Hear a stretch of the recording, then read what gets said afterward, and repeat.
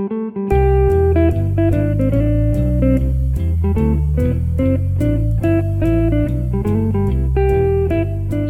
everyone. Hello in podcast land. It's Ross and Carrie. You know us. Yeah. We just wanted to give you a little heads up about what you're about to hear. Yeah, so this is another live episode. We've shot forward ever so slightly into the future, and we'll be referencing a bigger investigation and something that we talked about at our previous show. We're kind of saving that. I know you're going to be excited to hear it, but just hold on. Yeah. So this will kind of dovetail with a thing you'll hear about in a few weeks. But for now, we wanted to share with you this Austin live show, live from the North Door. This was the last live show on our big live tour this year. We went to 10 cities. Well, one of them was Los Angeles, but 10 cities. Yeah. Instead of, well, we promised a minimum of 3 shows. We did it. And it was so awesome to see you all. So yeah, thank you. That was amazing. There will be one more live show that we have not yet released yet. We'll loop back around to Dallas because you know what? You got to loop back around to But Dallas. we'll thank you all now because that was awesome. It was amazing. And here it is.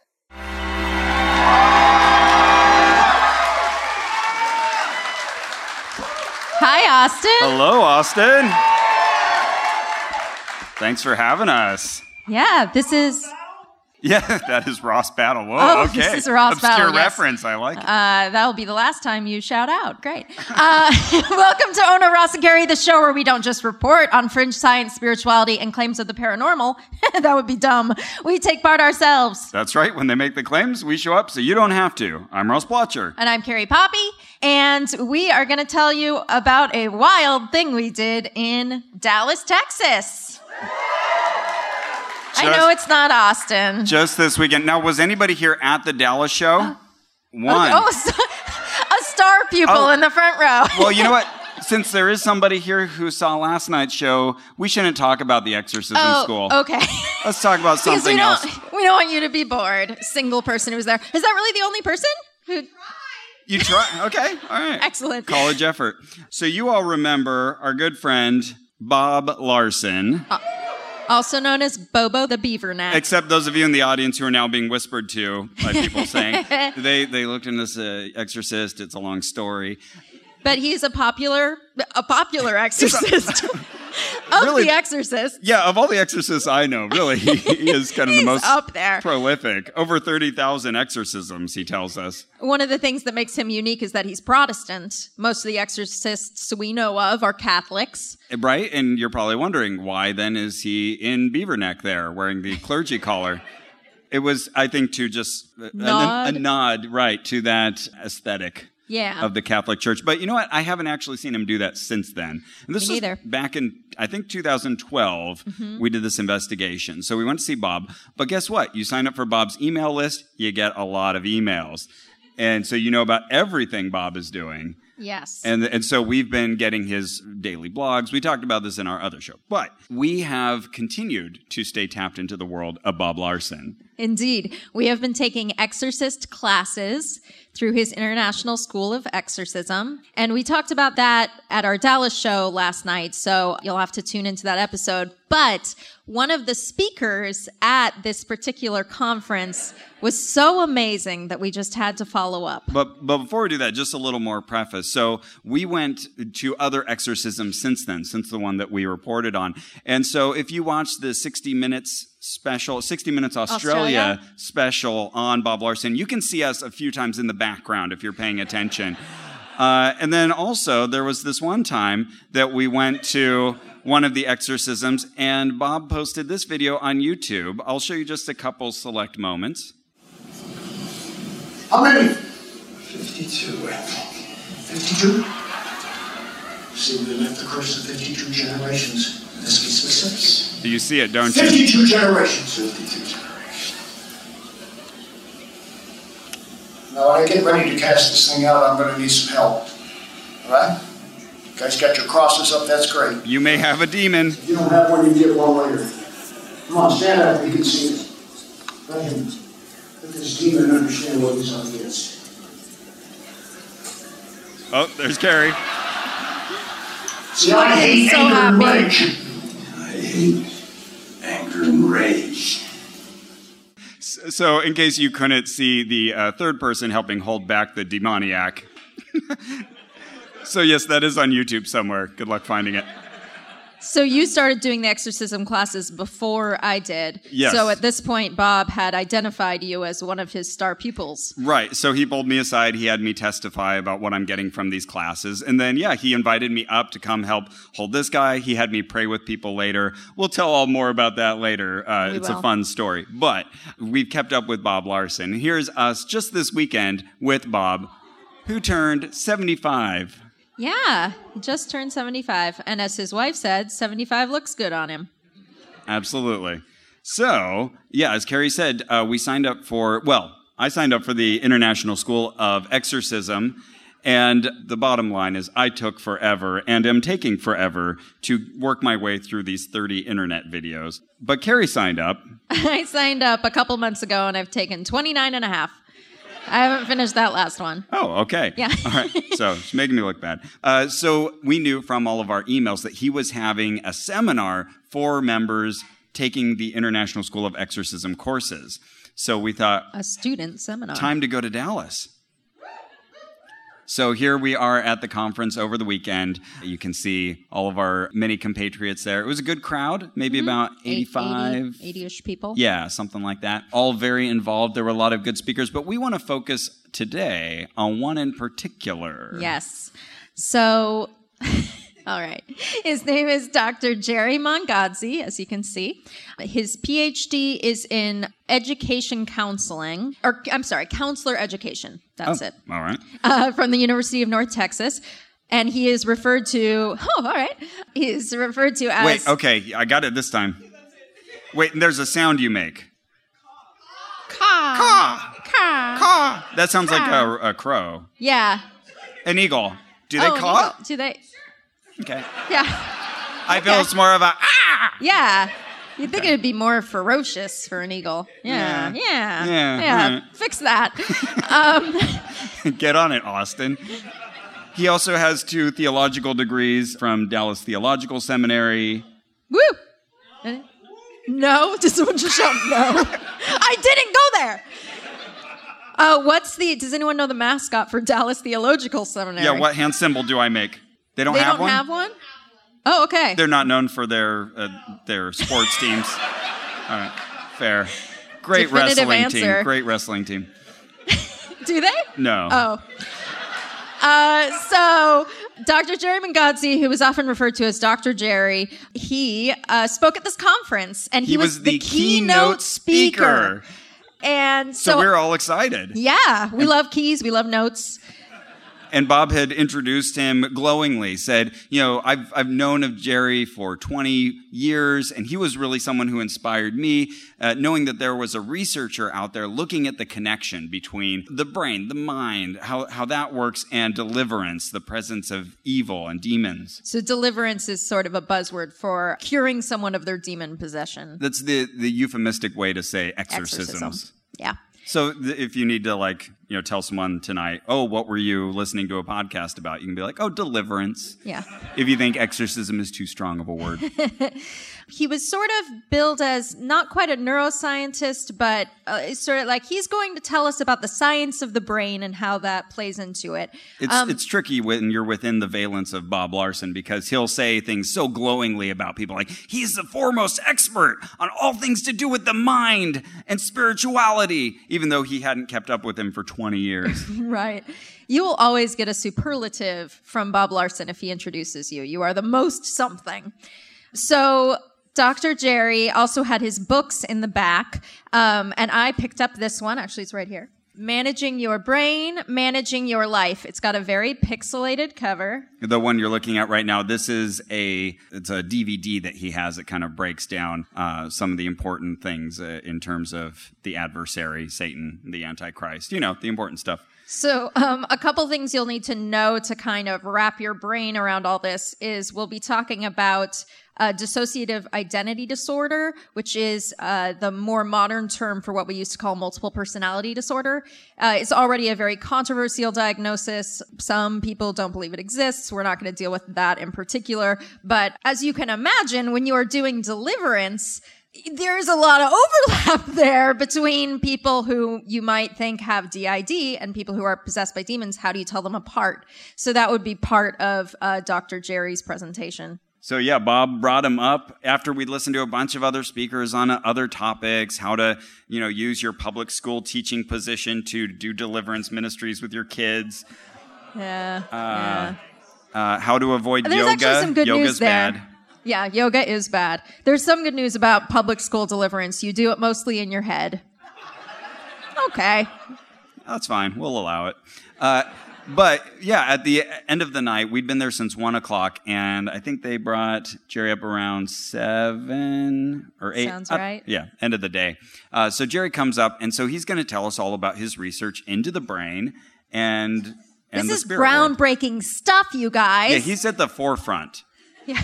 Now, he's at the forefront of whatever this is. Now, at this point, I have gone back to his table, and I flipped through the book that Carrie is holding. I flipped through it, and I read a few descriptions, and I was looking at certain brain structures that I thought I maybe knew something about, like, cerebellum, that kind of runs the automatic functions. What does it say? And, it would just say something very generic, like I don't remember what his description was for the cerebellum, but I do remember for the hippocampus, where it's supposed to be governing memory. A lot of that happens there. He just said, that is the mind. Okay, that doesn't help.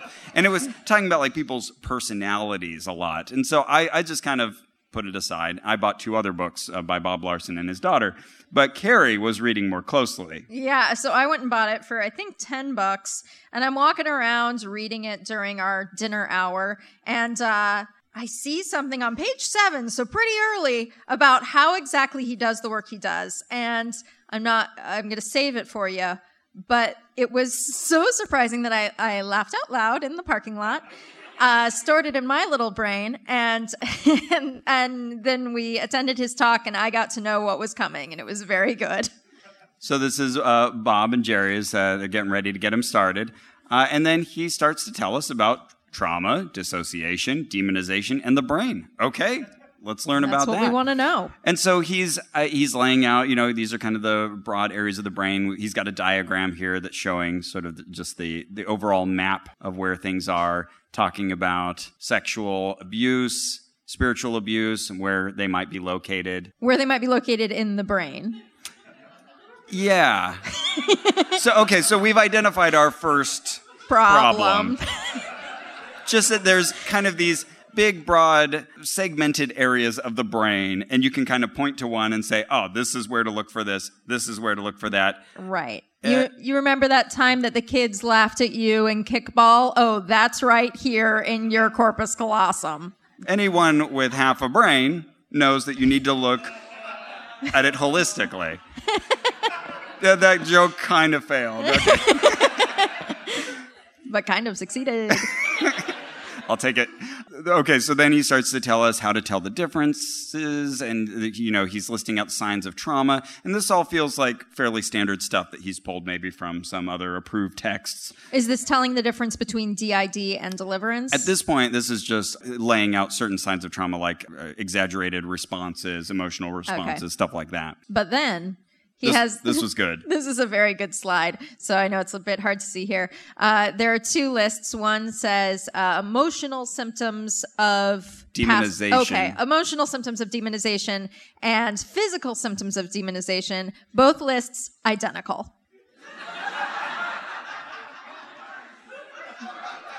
It's like headaches. You're hearing the audience look at the list one by one. Yep. Okay. Yep. So we've got. They're all physical things, as I recall. Yeah, I'm having a hard time reading it from here. We got headaches, we've got stomach problems, but yeah, it's 2 identical lists of 9 items. Generalized body pain. There you go. I mean, imagine how many of us have demons. It's frightening. But the slide is titled "Telling the Differences." They're the same. Right. Now we start to see some of his brain diagrams. His research. So this is where he's a leader in the field, you guys. He does this patented brain research where he looks at a map of your brain and he can see from the colors that show up what's going on with you. Whether you have a demon in a particular part of your brain, that'll show up.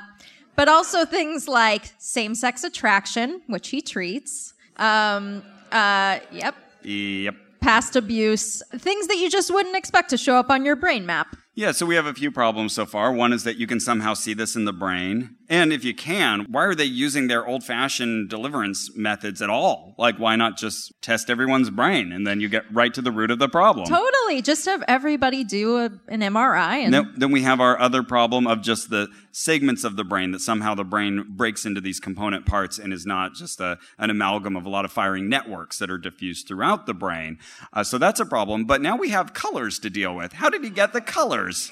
So yeah, when I was first looking at this, I thought, gosh, I haven't looked at a lot of MRIs, but usually it's just sort of lit up. Yeah, there's false colors they'll apply you can sometimes. add some, yeah. But usually you just see different intensities of white light. So what we're looking at here, we've got broad swaths of magenta and periwinkle and burnt sienna. I don't know. I'm just having fun saying All terms right. now. Red ochre. Good animation labeling. Thank you. Went to art school. Oh, wow. Very cool. It's the first time I heard that news. All right. And then this was also just another fun slide. So he was one of the few who actually had a multimedia presentation. Most people were just getting up and telling stories. And he was telling stories. But he also had this information. Just like this, he got his slides somehow confused with the copy-paste. So this was signs of demonization. And it's a list of symptoms of dissociative identity disorder. Yeah. So all the differential lists are not useful. Okay, so he gets through all this. He's talked about his research. He's told many stories about encountering people and the ways he's diagnosed their issues and helped them. So this all sounds great. But he hasn't answered some important questions. Yeah. Is anyone here trying to figure anything out about this? Is there something like a glaring problem Any here? burning questions? Yeah. Where is he getting these brain maps? How does he get them? And so as the Q&A session starts, one person near us gets to ask a question, and it's something small and incidental. I can't even remember. And then Carrie raises her hand like, I got one. For the love of God. And Bob isn't picking her. He's looking at the other part of the room, and he goes to another woman, and God love her. She says, asks. Yes, she says exactly that. So how exactly are you generating the images that we're seeing on the screen? And I wanted to go hug her. Yes, that is a good question. So she hands the microphone back to Bob, and Bob, walking over to Jerry, says, yeah, I was wondering that myself. How do you get these? Are they MRIs? Or hands the microphone to Jerry. His keynote speaker. And Jerry says, well, what I do is it's actually pretty simple. I just give people a blank sheet of paper. Well, it's got a diagram of a brain on it, and I give them a box of crayons. And I have them... And I have them color color it in. And we're just watching Bob Larson's face. As he realizes, this is my keynote speaker. Now, Carrie had warned me, but even knowing what was coming, I was still in fits of laughter. And both of us are trying so hard to just choke our laughter in. And we see Bob, and we just see his face, and he handles it like a champ. He takes the microphone afterwards. Oh, that's so great. Thanks for all the wonderful work you do. Fascinating. But we just know what must be going through his head. I'm not hearing this right. That can't be it. So we move on. There's a nice prayer session. We do start audibly laughing during the prayer session. Yes. The people near us are looking at us like, what is wrong with these people? Do we need a sudden exorcism here? There were no exorcisms during this exorcism conference. Even though we were told many times Christians can have demons, and there are probably demons in this room. Right. That's an important part of the ministry, is that Christians can have demons. And that was something that they feel that the mainstream Christian church preaches that you can't. Like, if you're washed in the blood of Jesus, you are vouchsafed from all attacks of the enemy, and that he is impotent against you. But no. Yeah, many people in the audience eagerly raised their hands when talking about how many demons they'd had cast out of them. Yeah, you mentioned this yesterday, but there's no shame in this system at having been possessed. There's no stigma attached to that. Right. Yeah, and key people in his ministry got started because they were busy screaming into Bob Larson's scream towel. He has a scream towel. This was an important detail for me. I didn't know that. Okay. And you still don't. I don't know. This is just for you because you were there last night. We were talking about Bob Larson's lovely family. So here's him with his, two of his daughters. He has 3 daughters and his lovely wife there. Very sweet. Yeah, they're all really great. And at the end of the conference, after all of our other speakers, they had a blessing of the crosses. So if you buy one of these crosses. Ross has been gesticulating with a large cross this whole time. Yeah, which I've had, guess how much? $100. This cross can be yours, as featured in The Real Exorcist, available on Amazon Prime if you have streaming. Yeah, he made many copies of this, and now you can buy them, and he'll anoint them for you with oil. And so, I mean, if you were thinking that's too much for a cross, this is his trademarked cross, so it's different. Yeah. And yeah, it was a rousing ending to the conference, and we all sang Amazing Grace together, which is pretty fun. Cool. Except, okay, so then we sang 2 verses that I knew, and then at the end we just went, praise God, praise God, praise God, praise God, praise God, praise God, praise God. Oh, that's too fun. Yeah. That's why he does it. But I had never witnessed that before. That's pretty lazy. Right? That reminds me of how when Game of Thrones starts, my son Andrew and I will just sing, Peter Dinklage, Peter Dinklage. You can figure out the rest of the lyrics. And some people sing, Ross and Carrie, Ross and Carrie. Ross and Ross and Carrie. Yeah. All right, so that was all great, and that's what we reported on last night. We told about this whole conference. But we were curious to learn more. Oh, yeah. We really wanted to get our brains colored in. And we should say, Carrie tried to get near Dr. Mungadzi later to have him sign his book for her. And he was just thronged upon by people. You know, we thought, I felt like I saw some cognitive dissonance happening in the room as he was giving this explanation, with people going, no, he didn't say that. But other people are coming up. He was telling more stories. He was loving it. You know, he was in the spotlight.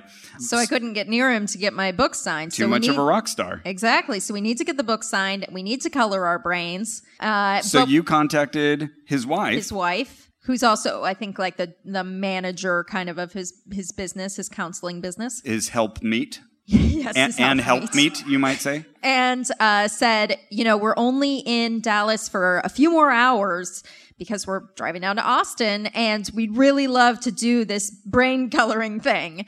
And she gave us a deal, actually. Yeah, well, at first she would respond to Carrie, and she'd say, all right, well, we have an appointment at 1 and an appointment at 2. It's an hour per person.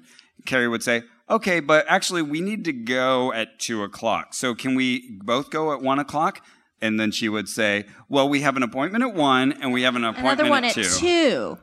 Yeah. Anyway, so eventually we got her on text message, and she said, you know what? Yeah, we'll let you both come in at the same time as long as you're okay with the privacy issues.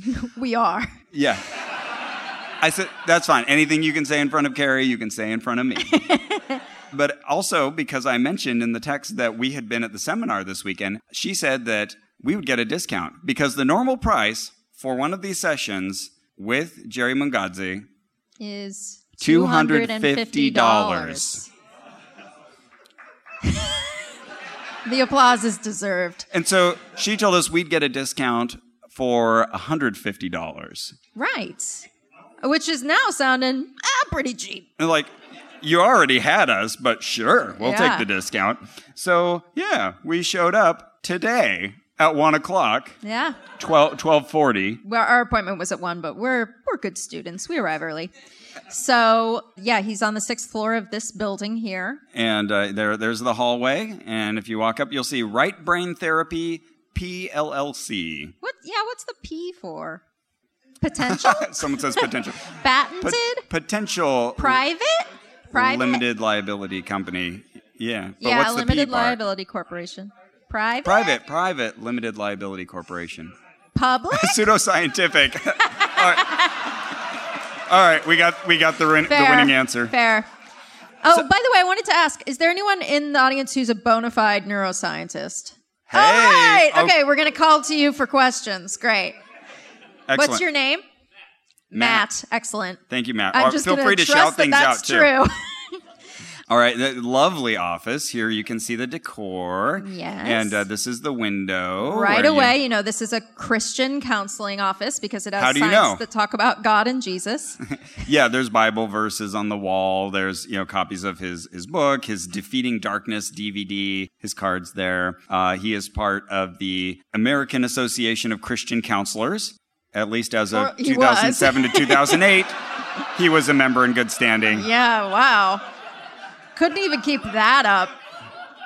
I assume he keeps standing goodly. I don't know. I mean, maybe he's not paying his dues. But there's a lot of accreditations hanging around, things that look pretty impressive. Including... one of my favorites. Yeah, you knew what this meant. I did not. Yeah. Okay, so this is a plaque that says Second Annual Christian Conference on MPD/SRA 1994 and recognizes him. So MPD would be multiple personality disorder. SRA would be satanic ritual abuse. Yes. So people who have listened to our show may already know, but satanic ritual abuse was very hot in the late 80s, early 90s. This idea that people were abused in these hidden satanic rings, and then they would repress their own memories of the abuse, not remember any of it, and then they'd have to have this special hypnotherapy to bring those memories out. And Bob Larson himself did a lot to promulgate those ideas. He wrote many books. He had a radio show for years. So even before Geraldo Rivera got on the scene, Bob Larson was doing his thing. But there's literally zero evidence of this being the case, of there being these satanic ritual rings. But Jerry still believes in it. All right, shout out, Matt, if there's anything wrong here on this this brain diagram. But, on the table there in front of Carrie, we have a diagram, the different pieces. Yeah, I don't know why this is the way it is. Like, it's a foam cutout thing. It fell all over me as soon as I picked it up. Well, hey, if I'm trying to explain the anatomy of the brain to a 5-year-old, this is a great tool. Yeah, you think it's a teaching tool? Yeah. Okay. And you noticed something here. You'd noticed a trend already in reading his book. Yes. And in his talk. So he would show us pictures of brains that supposedly had demons in them and say, oh, yeah, the demon's right here, and point to a spot that to me looked green. And it seems like every demon brain, every demon brain with a problem area, it seemed to be a green problem area. And I thought, you're kind of giving it away, sir. He arrived after we'd had some time to kind of look around and handed us clipboards with our informed consent, which we appreciate. That's good. Mm-hmm. So he talks about what he's going to be doing with us here. Anything in particular we need to point out about that? Nah. Yeah, boring forms. We signed them. And there it is. Okay, this is what you get. So the second sheet is this diagram of the brain. We get a little outline of the top of the head, the forehead, and the nose as well. And a little segmented parts of the brain to color in. What do you think, Matt? It's a little bit disproportionate, but that's like the parts. Okay, right. He said a little bit disproportionate, but has the parts. Okay. Also, the right left brain thing, that's not a thing. Yes. Also notes that right brain, left brain thing. Oh, this is an important moment to point that out. Yes. So all of those ideas of right brain, left brain, the right brain is your creative side, left brain is your analytical side, or maybe I have that backwards. It doesn't matter because that doesn't mean anything. And a problem here is that you have this slice down the center of the brain, but it's kind of ignoring the fact that the brain is dimensional. There's 3 dimensions in our world. And so, these structures continue on and not all of them are included in this one particular slice. But he likes the corpus callosum, so we've cut it right down the middle so you can see that. Matt, in other pictures of the brain, is there such a prominent dick? Most of them? Oh, not most of them. Got it. I didn't see the dick at first, but my friend Ross did. We'll get there. So, of course, we're missing another important part of this academic exercise, a box of crayons. There they are. Carrie got a basket. I got this giant box of crayons. Yeah, Ross is sitting in this little chair, and he hands Ross this huge thing of crayons to just balance on his knee. This is like the kind of crate that baskets of strawberries come in, but all the strawberries have been taken out, and you've got hundreds of crayons. Yeah. Not any old little stadium of crayons, like the 64 variety. No. So he tells us, just go ahead and fill this out. Just sort of do what your heart tells you. He definitely didn't want to give us too much instruction. And I was trying to remain true to that. I tried not to think about it too much in advance. I didn't want to pre-plan what I was going to do. But at the same time, Carrie had told me about green. So I thought, okay, well, I got to have some prominent green in here. And hey, wouldn't it be fun? We were just talking recently about the Kinsey scale. And as outdated as that is, it's still, an interesting, at least, dynamic by which to talk about the fact that sexuality is on a spectrum. I am 0. I'm boring on the scale. I thought, wouldn't it be fun to put some pink in there, maybe some rainbow colors? I don't know, just to see. Especially since he looks for... It's Pride Month, exactly. Yeah, let's put some color in here. Especially since he looks for same-sex attraction in the brain. So what did you choose to color pink, Ross? Yeah, what part should I make pink? Well, there is a giant cock and balls in the middle of the brain. Let's color those pink. So for those who can't see, first, sorry, but you can find it on our social media.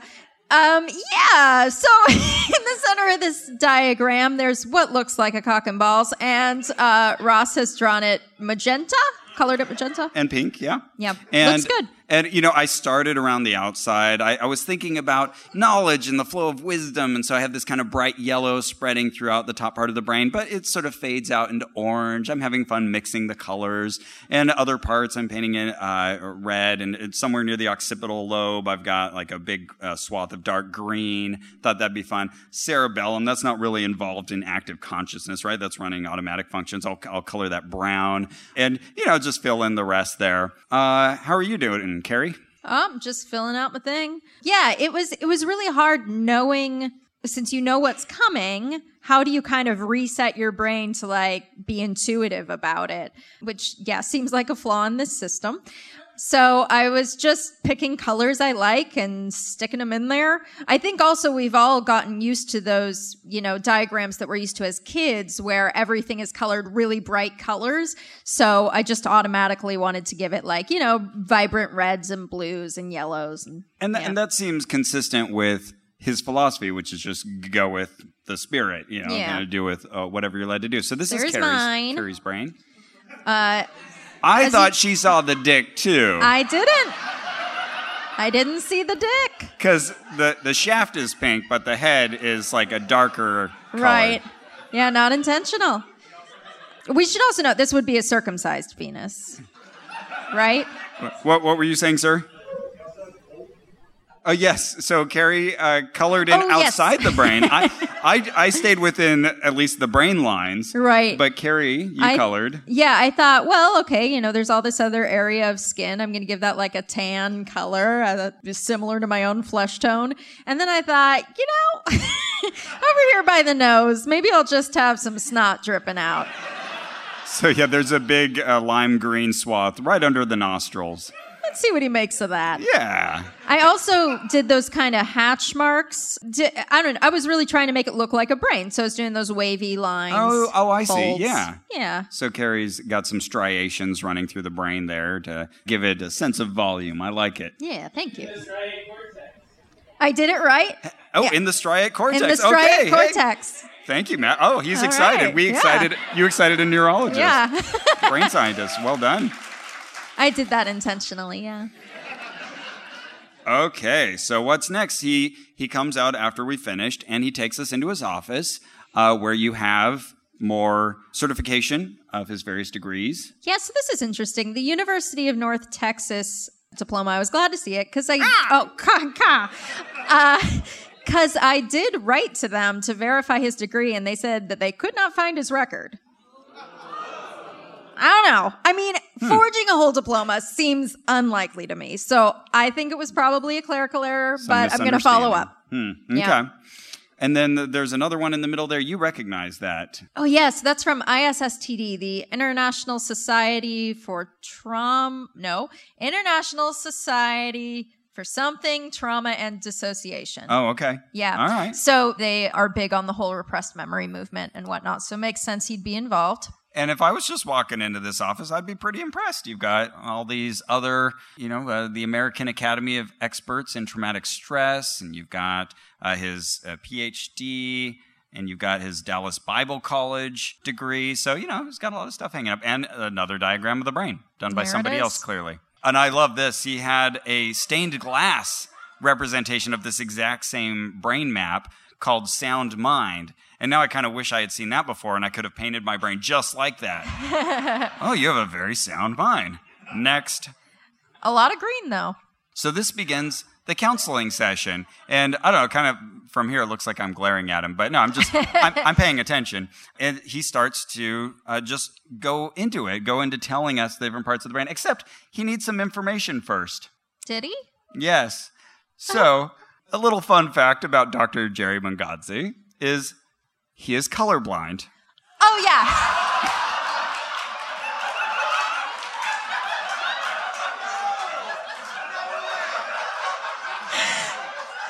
So,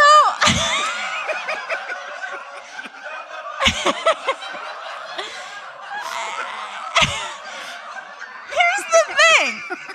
If you're going to make up a fake therapy, at least make it work for you. You should be able to do it. Dr. Jerry sits down with you and will point at a section and say, "Is this yellow?" Okay. And then writes down the word yellow. Poor guy. I mean, that sucks. But this is not the field for you, this made-up coloring thing. So we painstakingly go through as he annotates every diagram. Okay, so would you say more magenta or fuchsia? And so, okay, well, I guess, I don't know. And we're kind of debating amongst ourselves. Oh, that's more maybe maroon. A raspberry. And then we realize, this means nothing to you. You haven't seen any of those colors.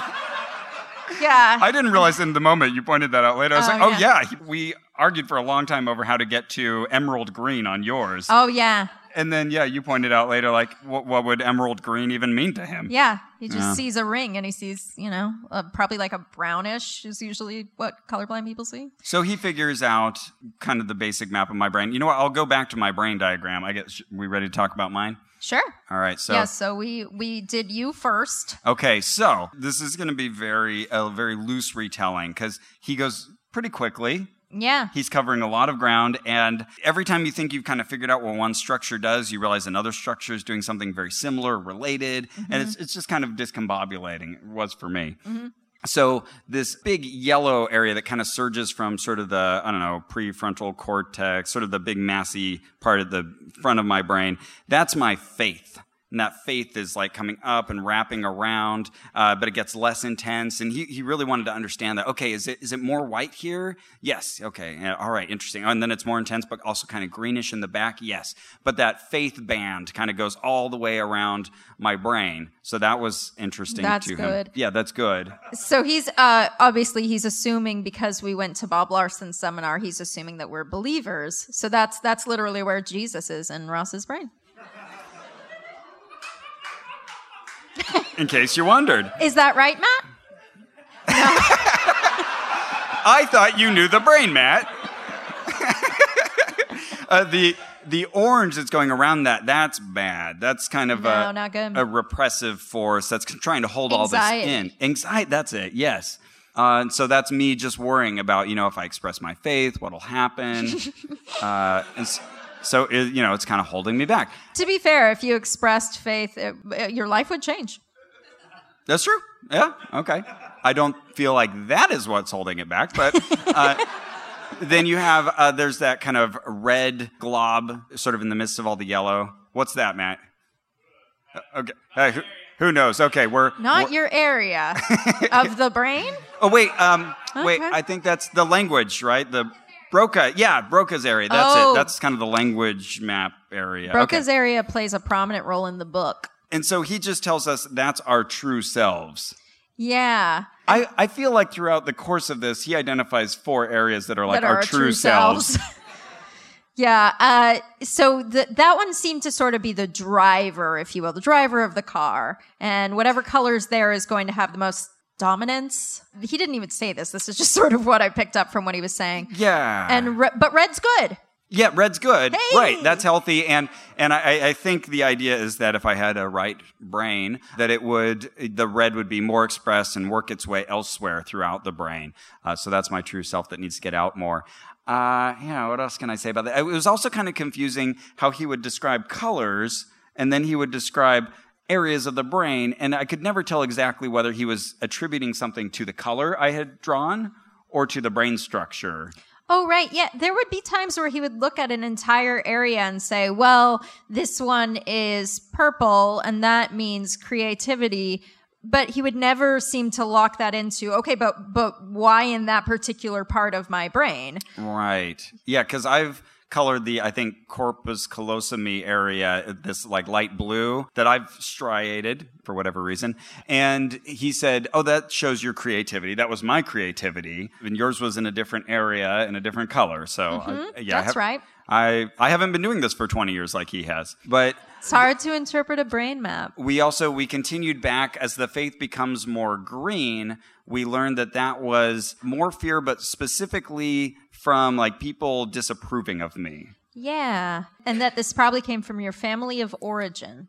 Yes, which is a weird way to state something. I guess it has kind of that generational sense to it. Like if I was raised by an adoptive family, maybe it wouldn't be from them. It would be from my ancestral family. That's kind of what I took his wording to mean. Maybe not. But then as we moved down into that dark green area, that did give him pause. And he said, oh, okay, we've got some family problems here, clearly, some issues that we need to work out. And I felt like if I spent more time with him, this would be one of the areas that he would be spending a lot of time trying to fix. Cerebellum, that big like brown area, he was saying, oh, that's your doubt. So there we go. I've got my big heaping helping of doubt.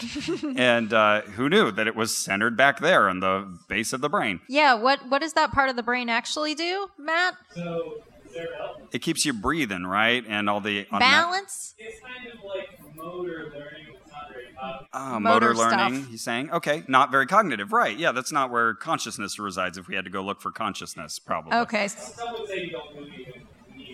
Oh, some would say you don't need it. Okay. Good luck to them if they have that removed. And that's where you keep your doubt. So he... Why? So he went into the, I don't know, pineal gland or whatever it is in the middle. We should have studied up on the brain more before doing this, but... Oh, I did. I read a whole book about it.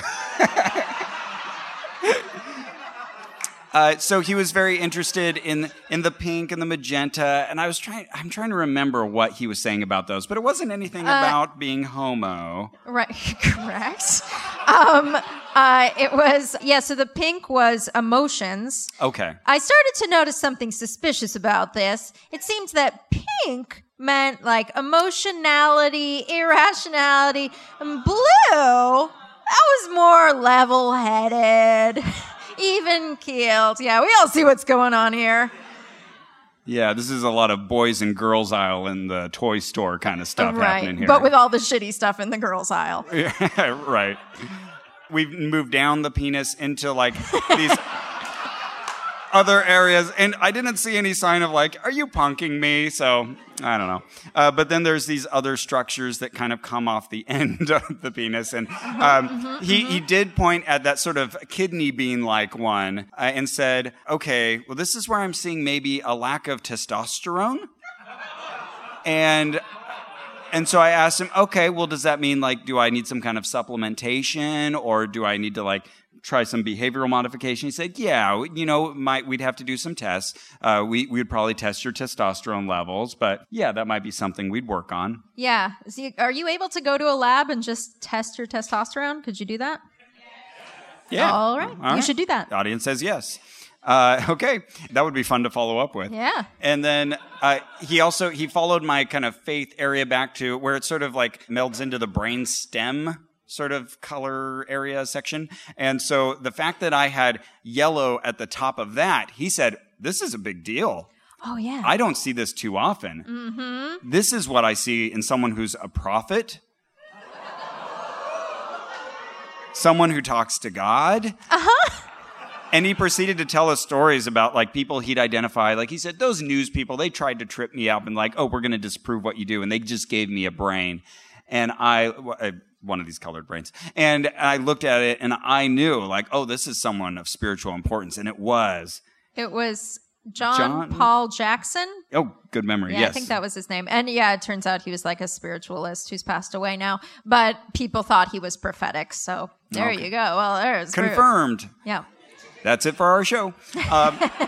And then it faded down. I can't remember what that meant. But he said, like, yeah, if I can get rid of that green and I can kind of complete that yellow in that area, then God can really use me in some amazing ways. You should do it. Okay. So, wait, one more question about yours. Did he say anything about that little lime green section in the center? Didn't. That's a good point. And I thought, okay, well, I'm going to have another bright little green area here, sort of like in that diagram you showed me, same area. He didn't comment on that at all. Actually, he didn't even ask, what color is this?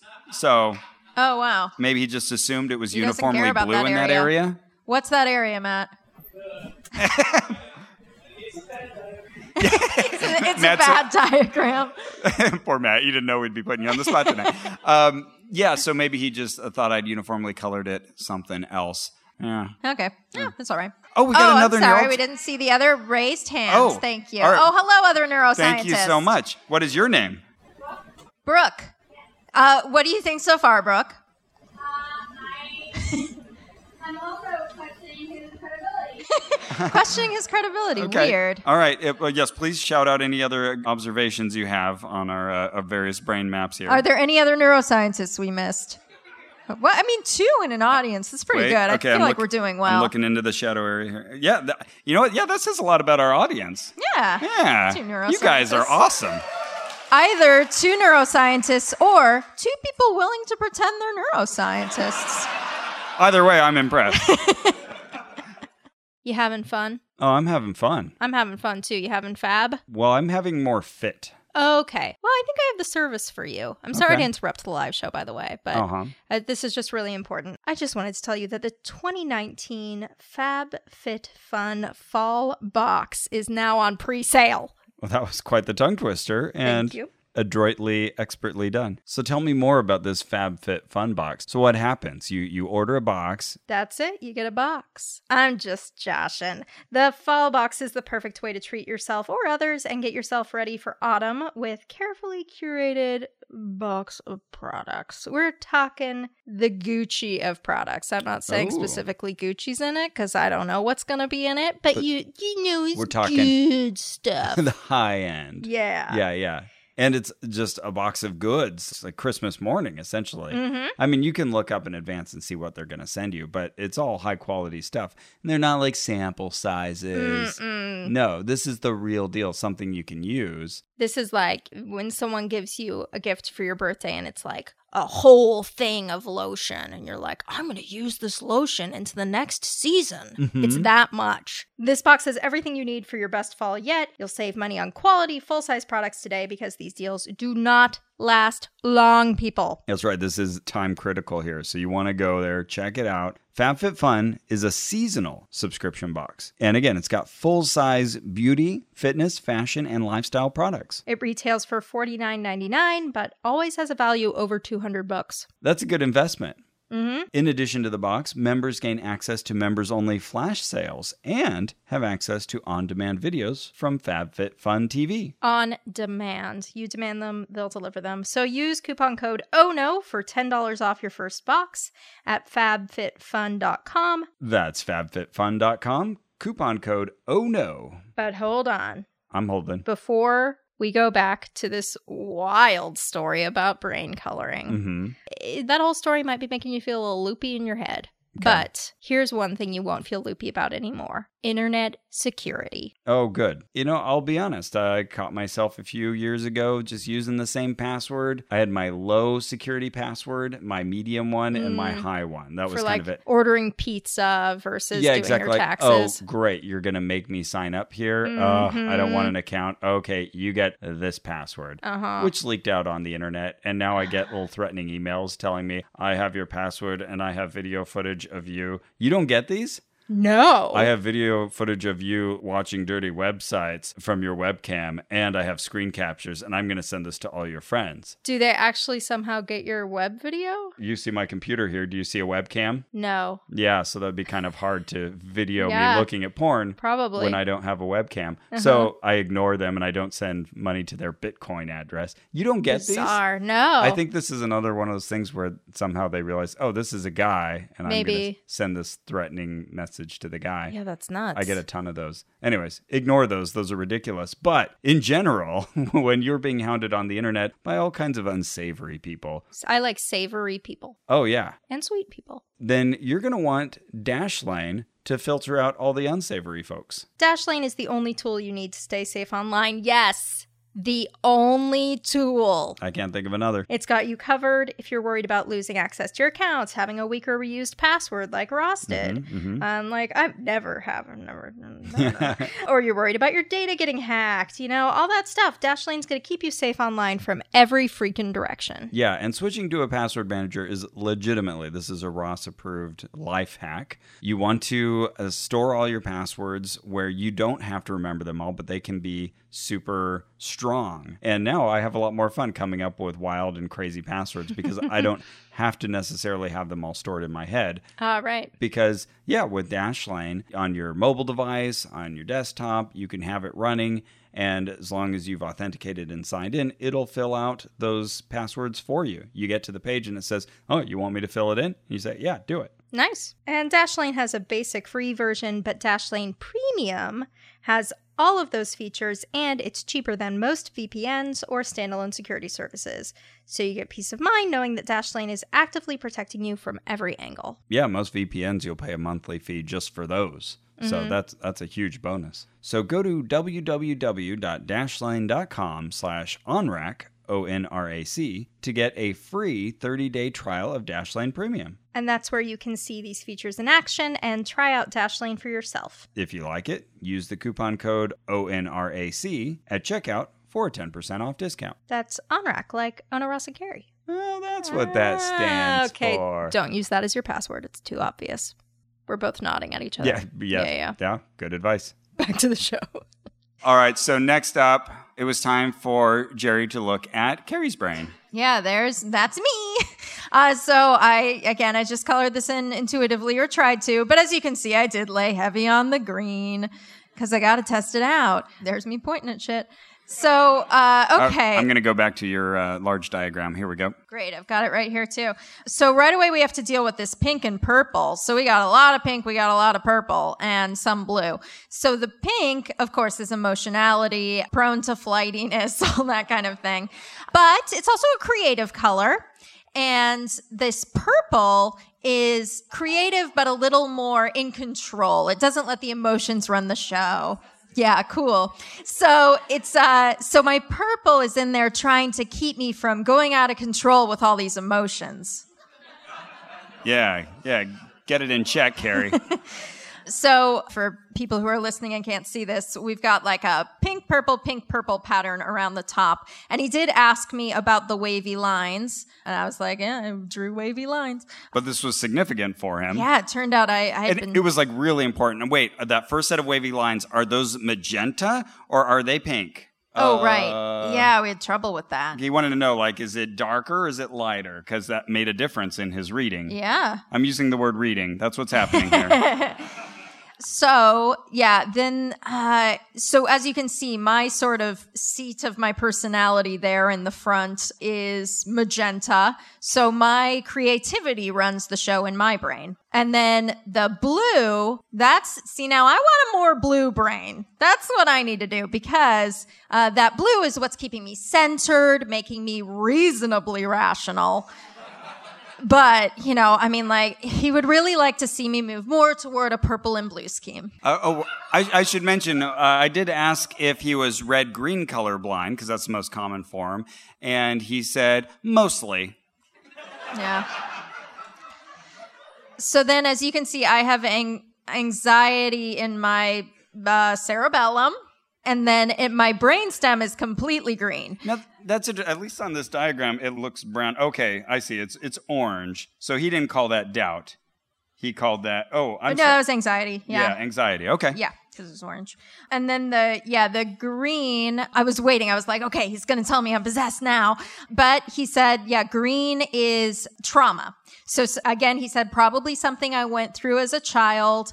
And then he told this rather long story about a woman who had a green area there and she had been abused as a kid. And so that's why he could see it on her brain map. Later, I asked him, so can you see repressed memories on the map? And he said, oh yeah, like yours. And like pointed to it. And I was like, I have repressed memories? And he said, well, unless you can remember them. Okay. So I guess the bottom line there, charitably, is that they are bad experiences from your past, whether you remember them or not. No particular different color for the repressed I guess memories. the green is for the bad memory, not necessarily for the repression. Yeah. I don't know. I'm probably thinking about it too hard.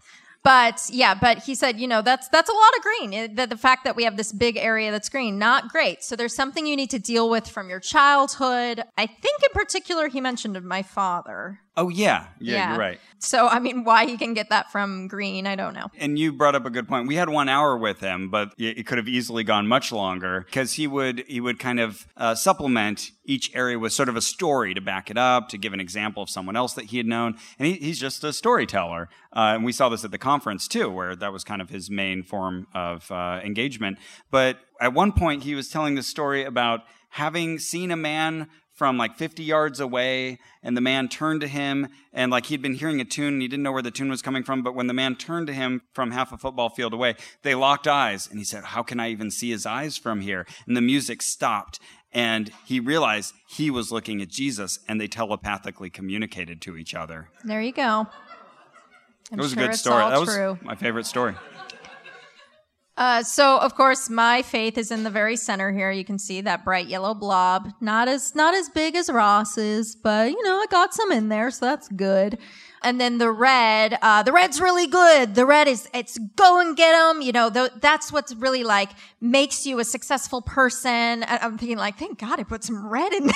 Because, yeah, it's a funny thing, even with like chakra readings and stuff, you do start getting invested. And if you get a really bad one, you start to be like, oh yeah, I guess I am bad at that. Yeah, like, you want to win. Yeah. Yeah, what is that?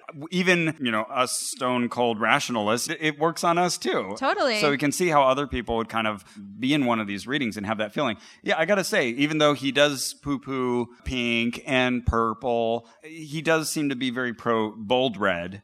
And pro blue. Yep. Okay. Correct.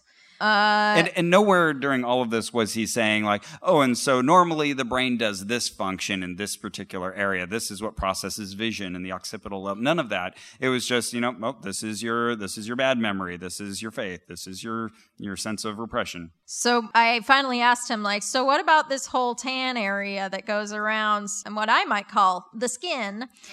And he said, oh, tan is a very neutral color. So that means what you're showing the world is like relatively stoic and neutral and contained. But, inside you've got all this emotionality just like bouncing around. I'm glad you went outside the brain because he elaborated quite extensively on this area. And you pointed out the green area by the nostrils, the boogers. The dripping snot. Yeah. Oh, yeah. And he said that is, again, the memories from my childhood just seeping out a little bit.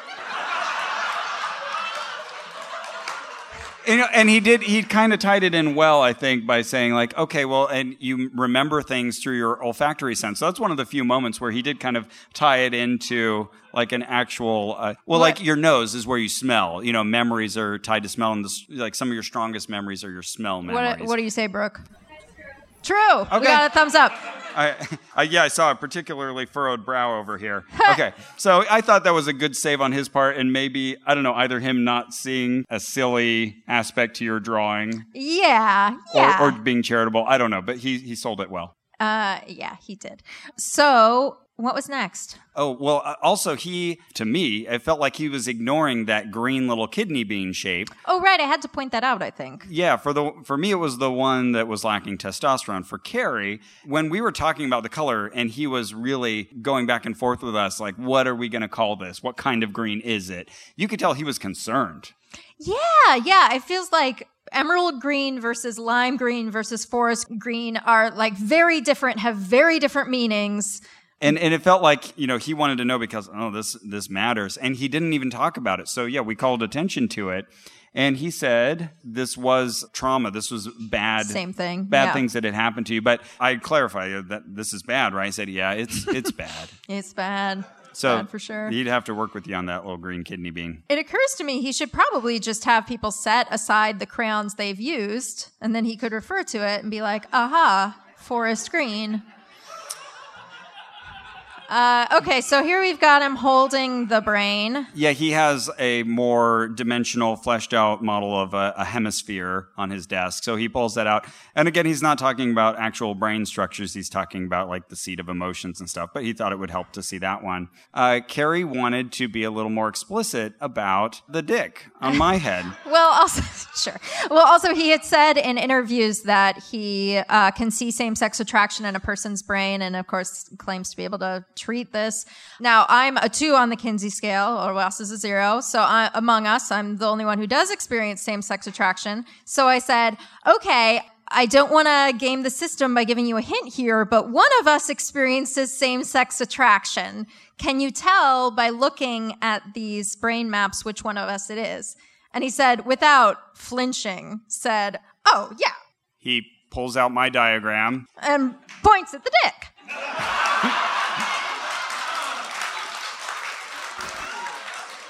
He says, yeah, it's all along here. Yes, I can see.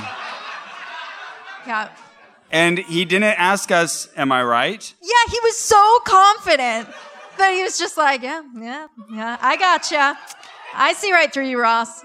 And that was almost the last thing we said to him. Yeah, close. So, yeah, he was sitting on some of the, he was burying the lead, is what he was doing. Yeah, well, he said that's kind of what I meant when I said you had low testosterone. Yeah.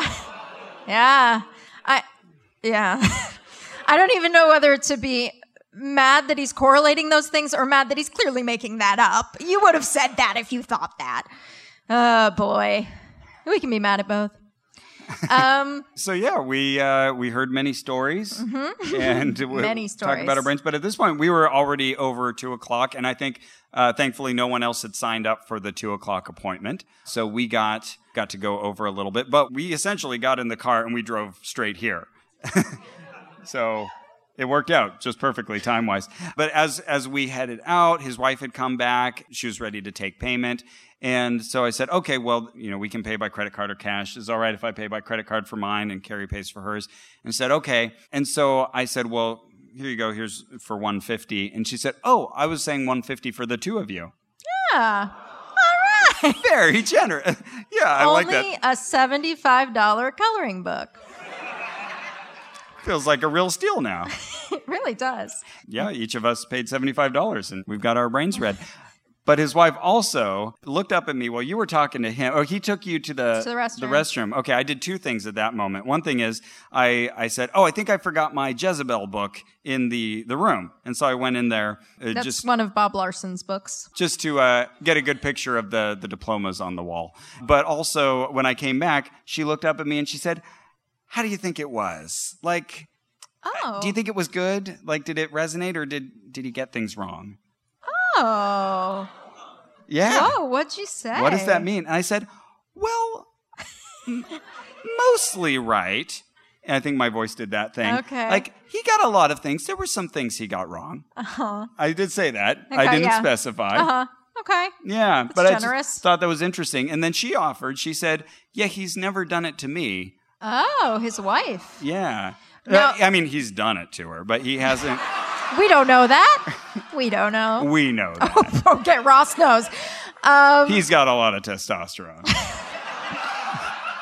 But I just thought that was interesting. She said, well, also it would kind of spoil the test because, I know what these things mean. He's talked about it to me, and he knows me so well already, so he doesn't need that. We can already talk to each other about myself. So I did ask him, because I had been under this mistaken assumption that green equals demon.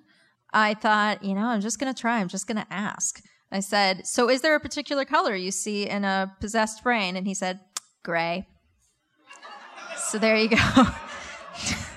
It seems like don't give this information away because it spoils your sample. Yeah, in our list of problems, this is getting to be a longer list. And yeah, that's a big one, is that, once you can anticipate these things and and never once did he react to the fact that you'd read his book. Yeah. He never said, oh, okay, well then... Then you know what's going to happen here, and that could affect things. So we asked a few questions just around that to contextualize that. So we asked him, have you ever done this to Bob? For example, Bob Larson. And he said, no, actually, that would be really interesting, and I hope to do that with him at some point in the future. He did say he met with Bob this weekend because Bob needed some clarification. Oh, I wish I could be a fly on the wall for that conversation. He also, we asked him if he if he'll have the same person come back and fill out the brain again. Because you think that would be pretty easy. Like, I guess I shouldn't have put the green over there.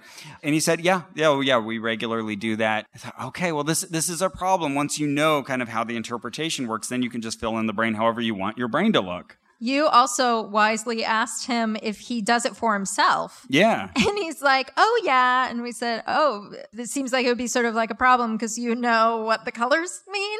And he said, well, I pray before, and I close my eyes, and I focus on it so that I don't do it wrong. Oh, okay.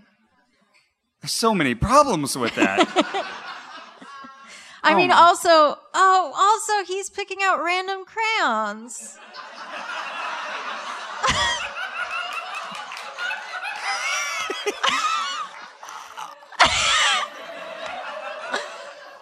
So does he fill it out and then have someone come over and say, okay, so what color did I just fill this out?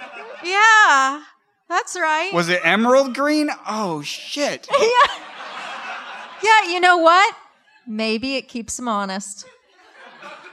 Maybe? Yeah, he's not double-blinded, but he's at least single-blinded. Oh, boy. Oh. Sorry about this.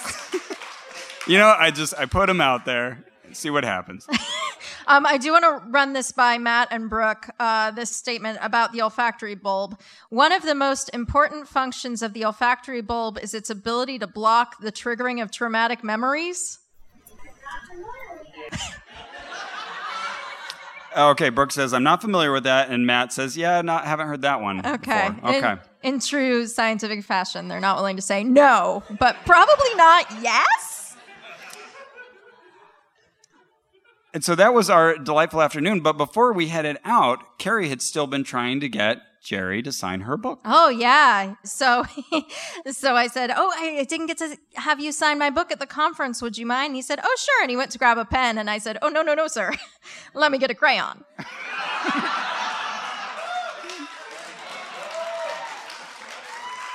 So we're looking at a picture that says, Carrie, may God bless you, Jerry Mingazzi. And I have that book right here. Yes, the real star of the show. Oh, that reminds me. Oh, yeah. I forgot something. So some people know what this is. From deep within the jungles of Costa Rica. So for the people that this is your first show and you're like, oh, what's happening? She just has a spray bottle. We went down to Costa Rica to go to a place called Rhythmia, where you take ayahuasca to cure all that ails you. My friend Ross here did 4 ceremonies of ayahuasca, 4 nights in a row.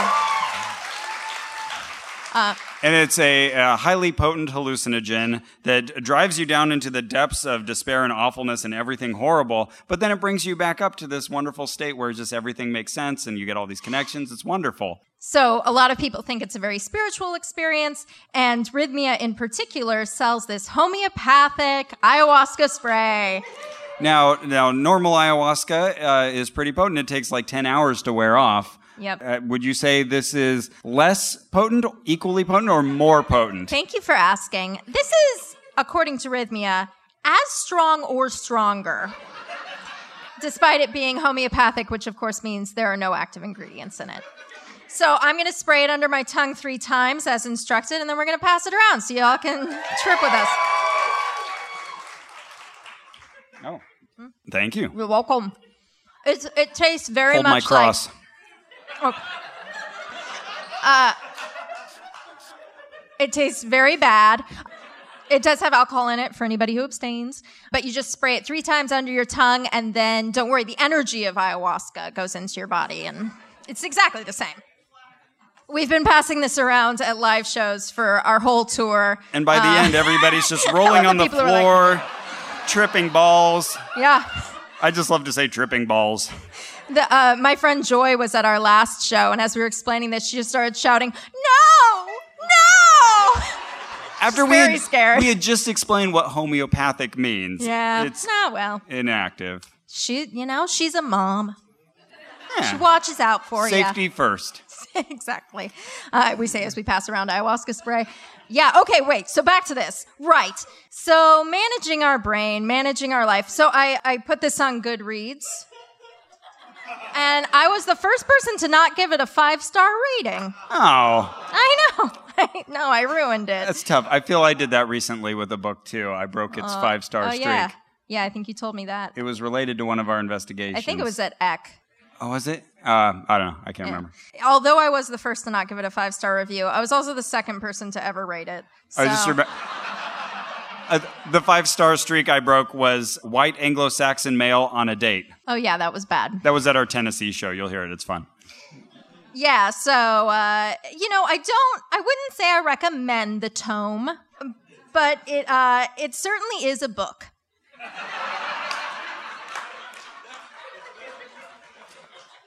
Okay, so, Carrie. Yes, Ross is it. First of all, hello. Oh, hey. Hey, we're interrupting the show again, but it's just because... I don't mean to be rude. Yeah? And interrupt. Just kidding. Sorry. So I'm interrupting because I was just thinking about high quality entertainment. Where can I find it? I'm looking for good shows. I've been binging Ono, Ross, and Carrie. Mm-hmm. I'm almost caught up. Okay. And so what else am I going to listen to? How do I find it? Tell me. I would go to MaximumFun.org. They have all the best podcasts. Oh, really? Wait a second. They have Ono, Ross, and Carrie. Yes, exactly. So they must be good. Yeah, they even have this show. Unless you binge watch TV at least 80 hours a week, Inside Pop is definitely not for you. Sean, that's a little extreme and also not quite true. Okay, Amita, how about Inside Pop is the podcast for people who love and appreciate the best pop culture has to offer? Oh, much better. In every episode, we interview the people who create the culture you crave. Past interviews include the showrunner of Ava DuVernay's Queen Sugar and Mudbound director Dee Rees. You'll also get the very best pop culture recommendations in our Big Sell segment. Plus the opinions of 2 TV producers who are pop culture obsessives and actually do binge 80 hours of TV a week. Eyeballs. So tired. Listen to Inside Pop every other Wednesday on the Maximum Fun Podcast Network.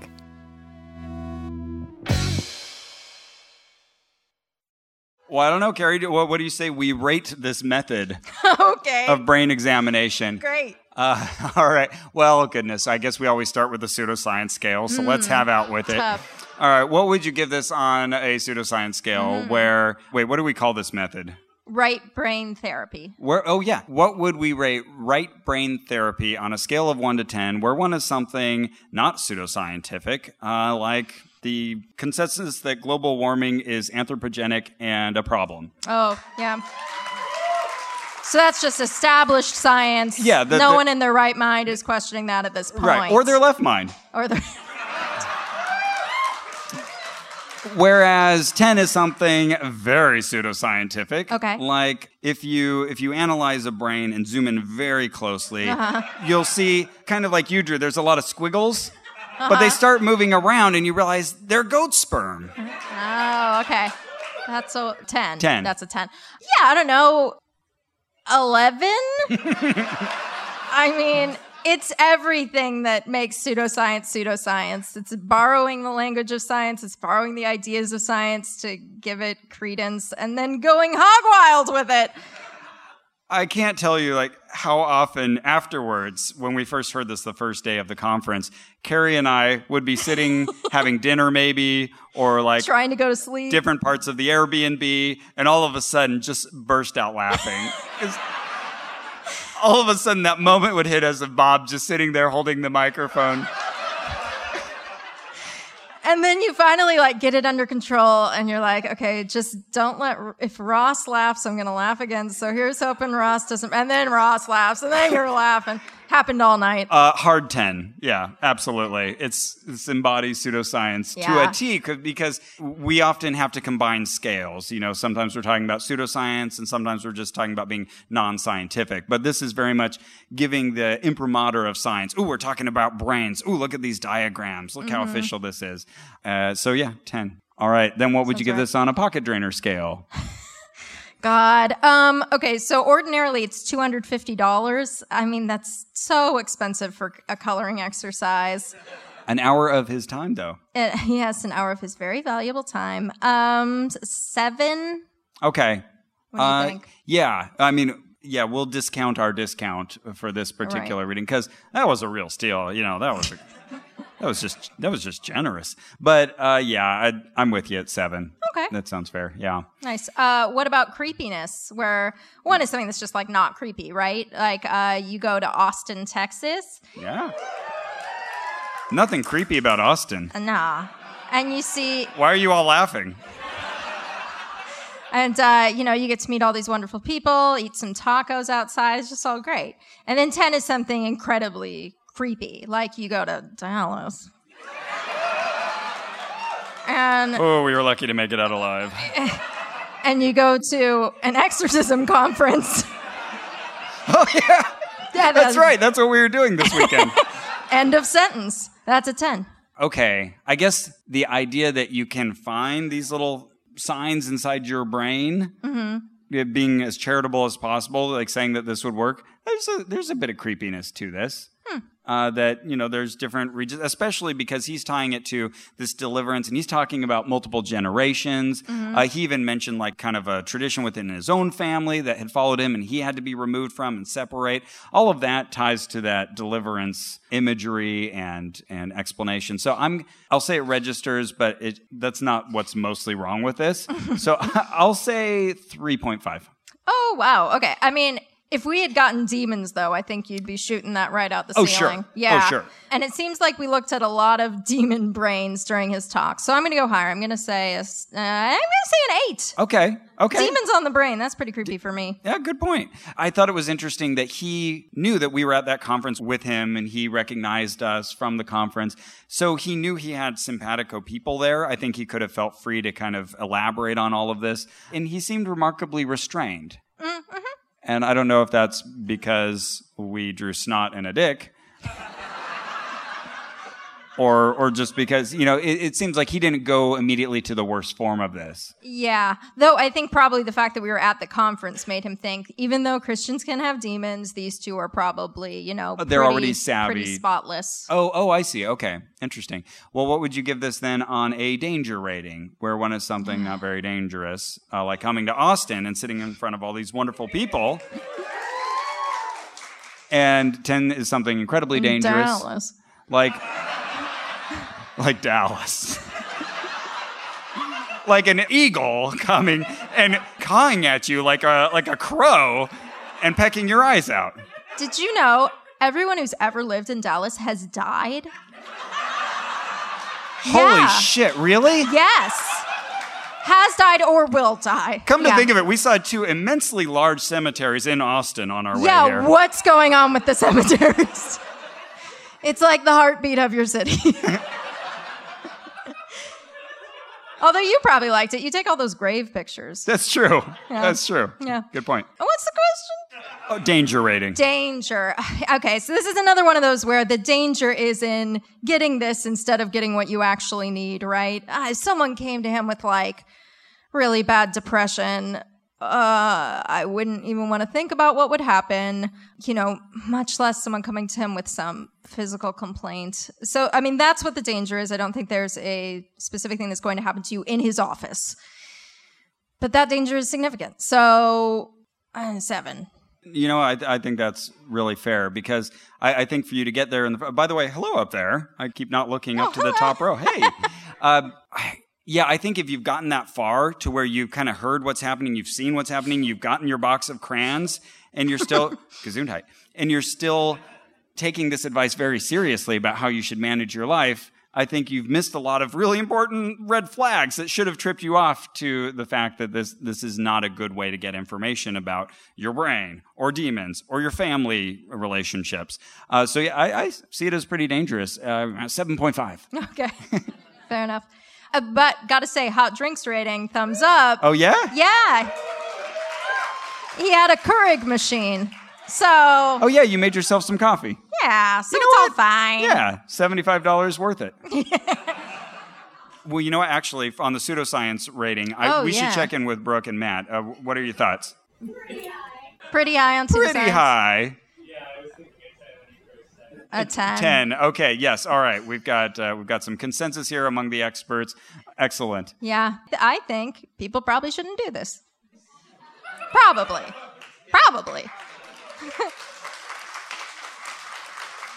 Do we have any burning questions in the audience at this point? Oh, hey, No. okay. I Wow. saw this hand shoot up right away. So you had that 3D model of the brain, and it was colored. Is it just any time a brain of any sort is colored, this technique immediately applies? Is there like a technician? Oh, wonderful question. Okay, so let me repeat the question into the microphone. The question was, he was holding this 3D brain, and that was colored. So can we then extrapolate from Jerry's system that all those colors mean something about the person who put that physical brain together? Yes? I guess. I wish I'd thought of that, because then we could have asked, like, tell us about this brain. Yeah. Yeah, and also, I mean, if you colored in something else, like if you color in a pigeon, can that tell you something or no? I guess not. Oh, yeah. Oh, this invites all kinds of studies. Like, can you have animals pick out colors in some fashion? Oh, yeah. Like maybe they hit a lever. He was telling us he wanted to digitize this whole process as well. Like, legitimize it, take the crayons out of the equation. So, yeah, I wonder if you could get insights on animals as well. That would probably be better for him, because then, the computer could tell you the colors, so that'd be nice. Oh, we got a question there, Yes. yeah. Did the variation of colors in the box or the basket have any effect on the colors you guys? Oh, great question. Was there any gray? Was there any gray? Oh, I think I did see gray. There was gray, but not for too sure. much. You kind of had to go looking for it, I think. Yeah, so the question was about the composition of crayons as presented to us. That's a really good question. Because I remember I would fish around for a red, and I would color something, and it would come out pink. Okay. Right, And I would try another red. That's not quite what I was looking for. And I even told him this, but he wrote down what I actually drew rather than what I thought I was drawing, which is interesting. Yeah, I'm sure on a not so subtle level, the selection available was influencing our choices. The first crayon I picked up was just the blue one laying on top. So yeah, there's definitely availability going on there. Yes, 1, 2, 3, 4th row in the middle. I just wanted to offer the possibility of this guy to use a scale of half-acidness. A scale of what? Half-acidness. Oh. There's many scales we could add to our scales. Yeah, there's definitely the effort involved. That is definitely, there's a range there. Yeah. There's a bit of laziness involved here. I do think, though, that he's sincere. I think he thinks this works. Yeah. I get the same exact sense that he's not just messing around. I saw a hand in the back row there. Yes. I'm just curious, when you do your scales, if y'all are aware of danger or pseudoscience, Alex Jones started here, so maybe that would be the most dangerous. Oh, Alex Jones is an Austinite? Wait, Austonian? Austinite. I got it right the first time. All right. Alex Jones. We were told Alex Jones came from here in Austin, so maybe that resets the scale. Yeah. I mean, we try to contextualize our choices, but if you argued us on any of them, we'd be like, yeah, you're right. We'll move it that way or that way. So. But oh boy, Alex Jones, what a piece of work. Good job, Austin. Yeah, it's been wild to see him now that in these court battles, he has to kind of contextualize everything he said and sort of apologize for it. And so how he tries to maintain a little bit of credibility to his audience while also distancing himself from himself has been super schadenfreudig. I also want to mention our friend John Ronson kind of accidentally made Alex Jones famous. So You can also blame my good friend John. John, what are you doing? He didn't mean to, but... Speaking of that's how it John happened. R's, I see John Rail right there with a question. Ah, John Rail, hey. Friend of many years.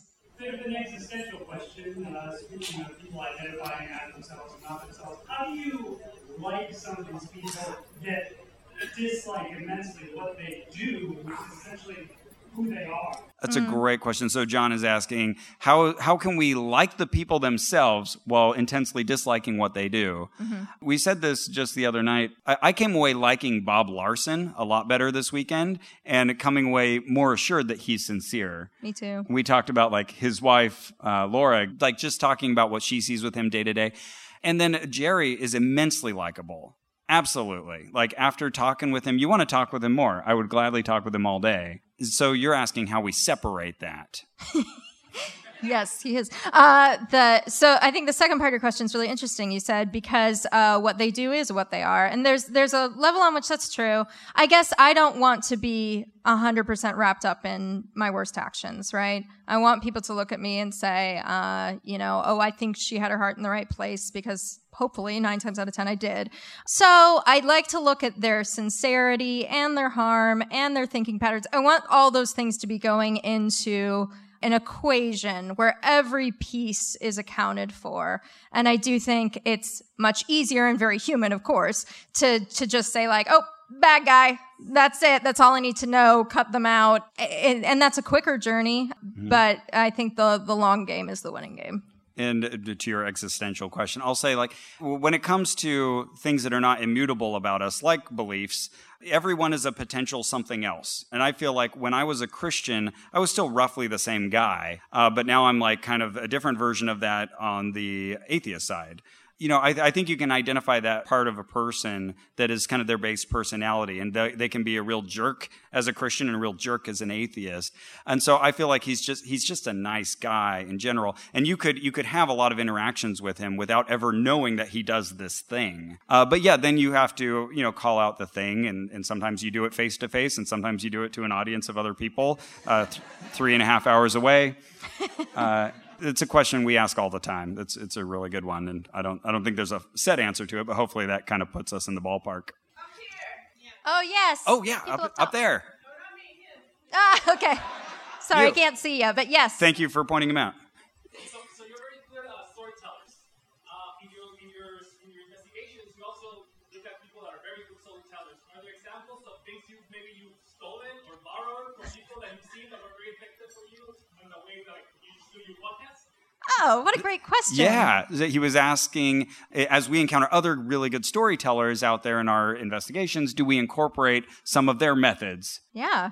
Well, you just gave a talk about the things that you've gained from believers. Oh, yeah. And I didn't get to be there. Was this included in it? Yeah, absolutely. Yeah, I was giving a talk at Atheists United, and I thought, what can I impart that maybe is a different thought? So I collated a bunch of things that I've learned from belief. And so there's a lot of good lessons about, like the Mormons are so great they're passionate about genealogies, and they're passionate about storing up food for the certain end of the world coming any, day of these latter days. But then they share it out with other people in the community, whether they're Mormon or not. And so I think that also does tap into storytelling traditions. And I would say so much of our humor is just us recapitulating what we've heard from these various groups. Maybe we're seeing it in a slightly different way, but it becomes something fun for us, like service is the jewel in the rock of attainment.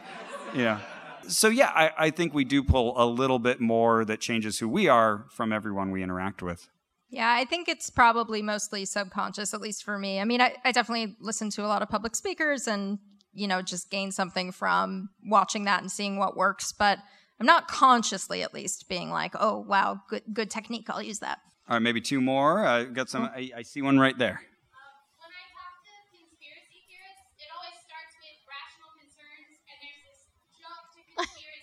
Yeah. And these are my parents, and I don't know how to break that down. I follow them across this gap because really it's one more baby step. And I was wondering, in the many people you've talked to, can you help me? It turned kind of from a question to a confession. So the question was, with conspiracy theorists, often they start with something very rational, and then there's just this like huge leap to an irrational conclusion. And then she said, and they're my parents. Yeah, so what do you do, Ross? Because I did this to you earlier, like restated the question and then gave it to you. Oh, no, I don't know. No, it's hard. This is a tough one because I don't always excel at this. It doesn't always work. I'm on a flat earth discussion group on Facebook, and I fail horribly all the time in trying to respond to these. I'll think I've pointed out like a really good, like, haha, I caught like a logical inconsistency, or like I've kind of used your own logic against you, but they can always flip it again. And here I'm using the term they, that's really tough. I think that's where you just have to play the long game. And especially if it's your parents, just be loving, gently point out things that don't resonate for you. Like, okay, well, you think maybe the Russians would have had a problem if they thought we were faking the moon landing and they would have said something about it. Just think about that, and throw it out there, I think something that helps me is to ask myself, like, what's the project in this moment? Because more times than not, the project in that moment is not to get out of that conversation with that person not believing the thing they believe. You're probably not going to get there, especially with someone who has a really entrenched belief. So most of the activity, most of the angst and upsetness is probably going on in you. The person who's like, I can't believe my friend believes this. So if you can pull back and see that and go, okay, I can let that go. I can not be upset about this. It's not helping me to be upset. Then it's easier to do that long game where you're just sort of like dropping little thoughts. And remember, they'd have these thoughts whether you were there or not. It's almost an optical illusion that you're in the room because that room could have not had you and the same stuff would have been happening. So don't put too much pressure on yourself to fix it in that moment. Yeah, I think I wasn't looking at the question asker and instead was making intense eye contact with a non-asker. Okay, one more question back there. Now, are you pointing to someone else or this is you this time? Okay, let's hear it. So I don't know if you're planning on covering this in like a later episode, but you mentioned it like 2 episodes ago. You guys got sued? I knew where this was going. A question about us getting sued. Okay, so here's what done happened. So you're all using the Rhythmia spray. Yes. So Rhythmia is, again, that ayahuasca center we went to in Costa Rica.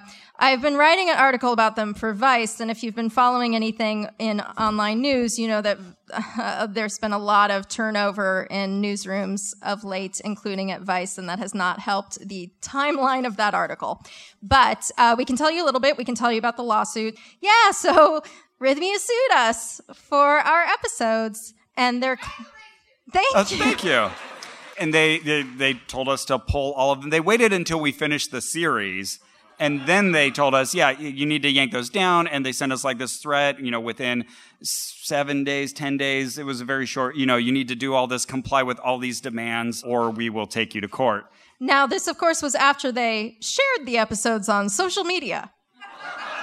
Yeah, I think the first few episodes, they're like, yeah, this is cool. And Jerry had been pressuring me all along. Well, yeah, he would lean on me because I'm, another bro, to, hey, you don't need to do any of this. You don't need to publish it. But yeah, at first they seem like, okay, this isn't bad. Yeah. So what they sued us for was breach of contract. What they asserted was that we had always just been marketers who just sort of market out our show, and we visit these places and then positively report on them. Does anyone feel like this is an accurate description? And after asserting that we had breached the contract, they emailed us and asked, hey, can you send us the contract you signed? Yeah.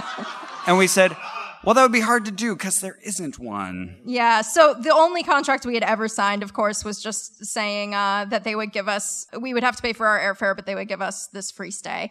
And I had actually said to them, I want to be super clear with you. We are not advertising. We're reporters and we'll be reporting, and that's in writing. So when they threatened us with a lawsuit, we said, please go ahead. Do it. And yeah, we each had a guy show up in a black unmarked vehicle in a suit, and he came to my work and delivered the papers to me. Here's a fun fact, though. If you ever get served, yeah. If you ever get served. There are 2 ways they can do it. They can hand it to you, or they can lay it at your feet.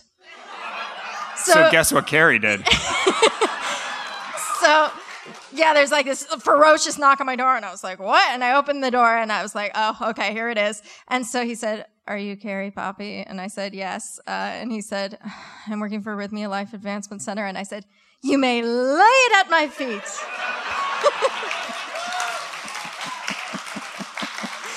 I don't know how much do we want to tell of this, but it was all in Spanish, and so we had people look at it and help us interpret it. Both of our Spanishes, Yeah. and But they also files in English later. and then they sued us not only in the U.S. But also in Costa Rica. So we had 2 lawsuits. Yeah. But here's a cool thing. In many states in the union, including California, we have something called an anti-slap, which is a motion that you can... Yeah, anti-slap. Yeah, that's worth clapping for. Pro clap, anti-slap. So anti-slap is a motion that you can submit to the judge and say, hey, this person's just trying to silence me out of my First Amendment rights by giving me a frivolous lawsuit. And if the judge agrees with you, they have to pay your legal fees. Yeah. So California has the strongest anti-slap in the nation. This is part of why we were not too worried. About that lawsuit, at least. Right. So we got our amazing lawyer, Matthew Struger. Yeah, holla.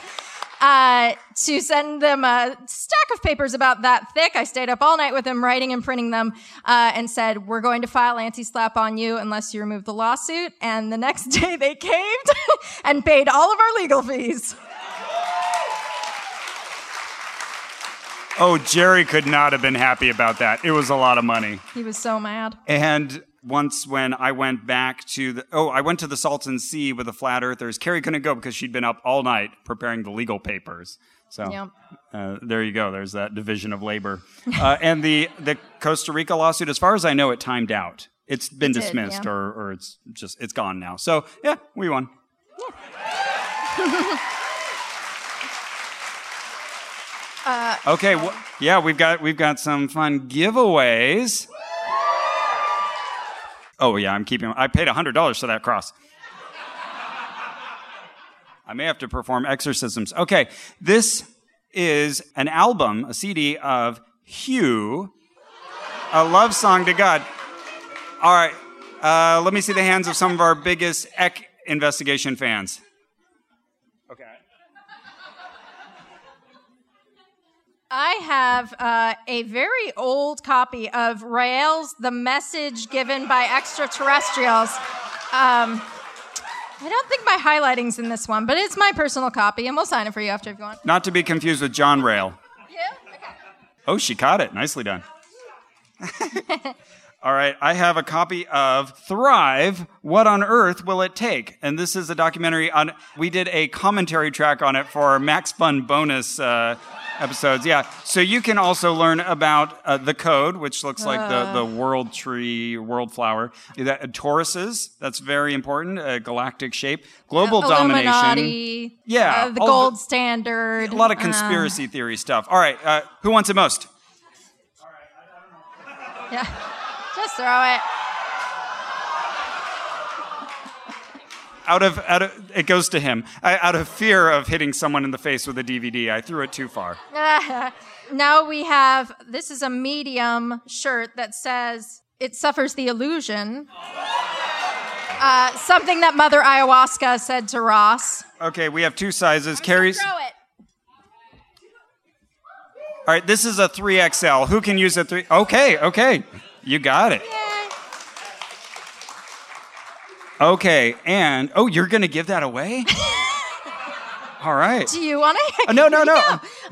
Okay, this is, of course, Managing Your Brain, Managing Your Life. I should add that it is made out to Carrie. May God bless you. Anybody named crayon, Carrie in the audience. But hang on. We're doing a thing with our shirts. Yes. And I think I'd like to attach this to a shirt. Oh, you're sweetening the deal. Yeah. Okay. Okay, so we only have 2 shirts left. Carrie can model this. From our tour, yeah. I know. So we actually didn't know just how many shows we'd be doing. So we did a second order of shirts, but we're not going to order any more. So these are the final 2 shirts. I know. Of the I'm Sure sorry. It's Owl tour. Well, but in every city, we've been giving money to a local charity. So we thought, okay, in Austin, maybe we'll auction them off for the local charity. So Interior Books, is that what it's called? Inside Books. That's it. So Inside Books sends books to prisoners in Texas. And, yeah. So what we're going to do is, for these last 2 shirts, which we have signed, we are going to auction them off. Okay, this is a red extra large, and we're going to sweeten the deal. Well, we're doing an auction. That's what's going to happen here. So we're going to raise money for this charity. All of it goes to the charity. And whoever wins the first shirt gets to choose a signed brain map of their choosing as well. Both of us have signed our brain maps. And then we'll, and then the other shirt. They both have dicks. Don't worry. Okay. The other one, okay, so the red is an XL. And the brown is a large. Okay, so we're going to start with the red extra large, and we'll start at, oh, this is weird. Oh, wow, okay. I hear 200. Right. I've never auctioneered before. This is exciting, and I'm in Texas. I was about to say. Also, I was about to say 30. But okay. 200, okay. Do you hear 206? 200! Very generous, $200. Come on down and get your shirt and pick your brain. Pick our brains.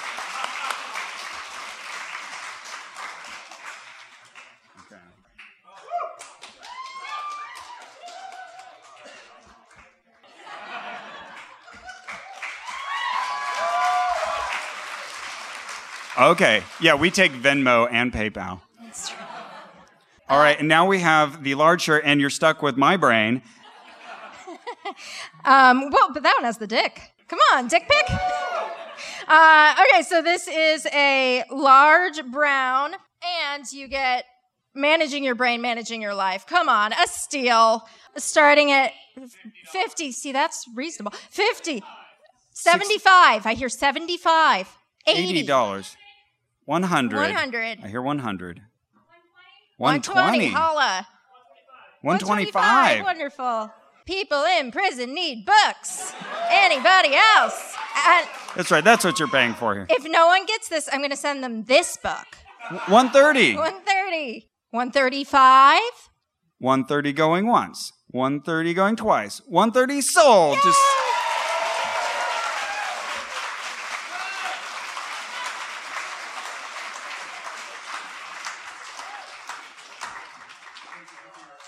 Oh, was that Brooke?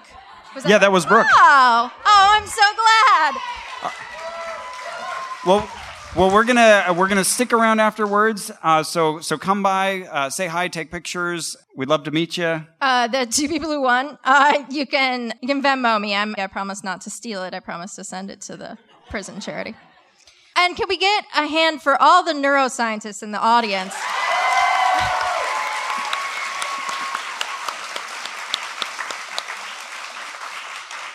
Well, I guess that's it for our show. Our theme music is by Brian Keith Dalton. This episode is probably not edited by Victor Figueroa, but we maybe. love him. And our administrative manager is Ian Kramer. Yes, woo. And you can find us on social media. You know how to do it. You can also support this and all our investigations by going to MaximumFun.org/donate.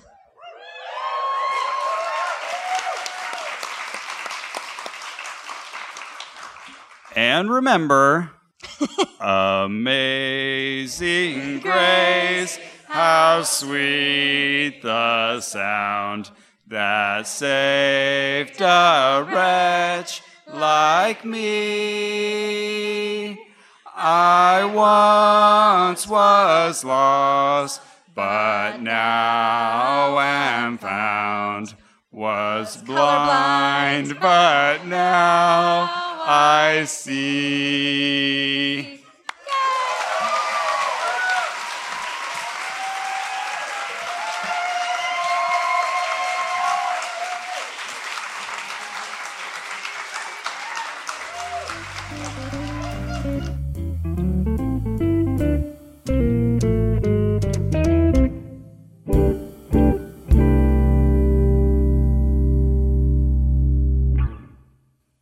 Not all heroes wear capes.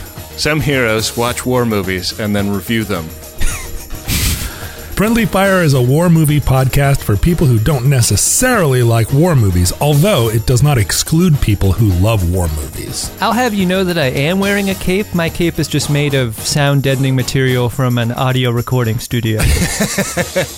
It's a really great show. John's daughter doesn't like it because we sometimes say swear words on it, but almost everybody else that has ever listened to it has enjoyed the program. Download and subscribe to Friendly Fire wherever you get your podcasts. To the victor go the spoiler alerts. MaximumFun.org. Comedy and culture.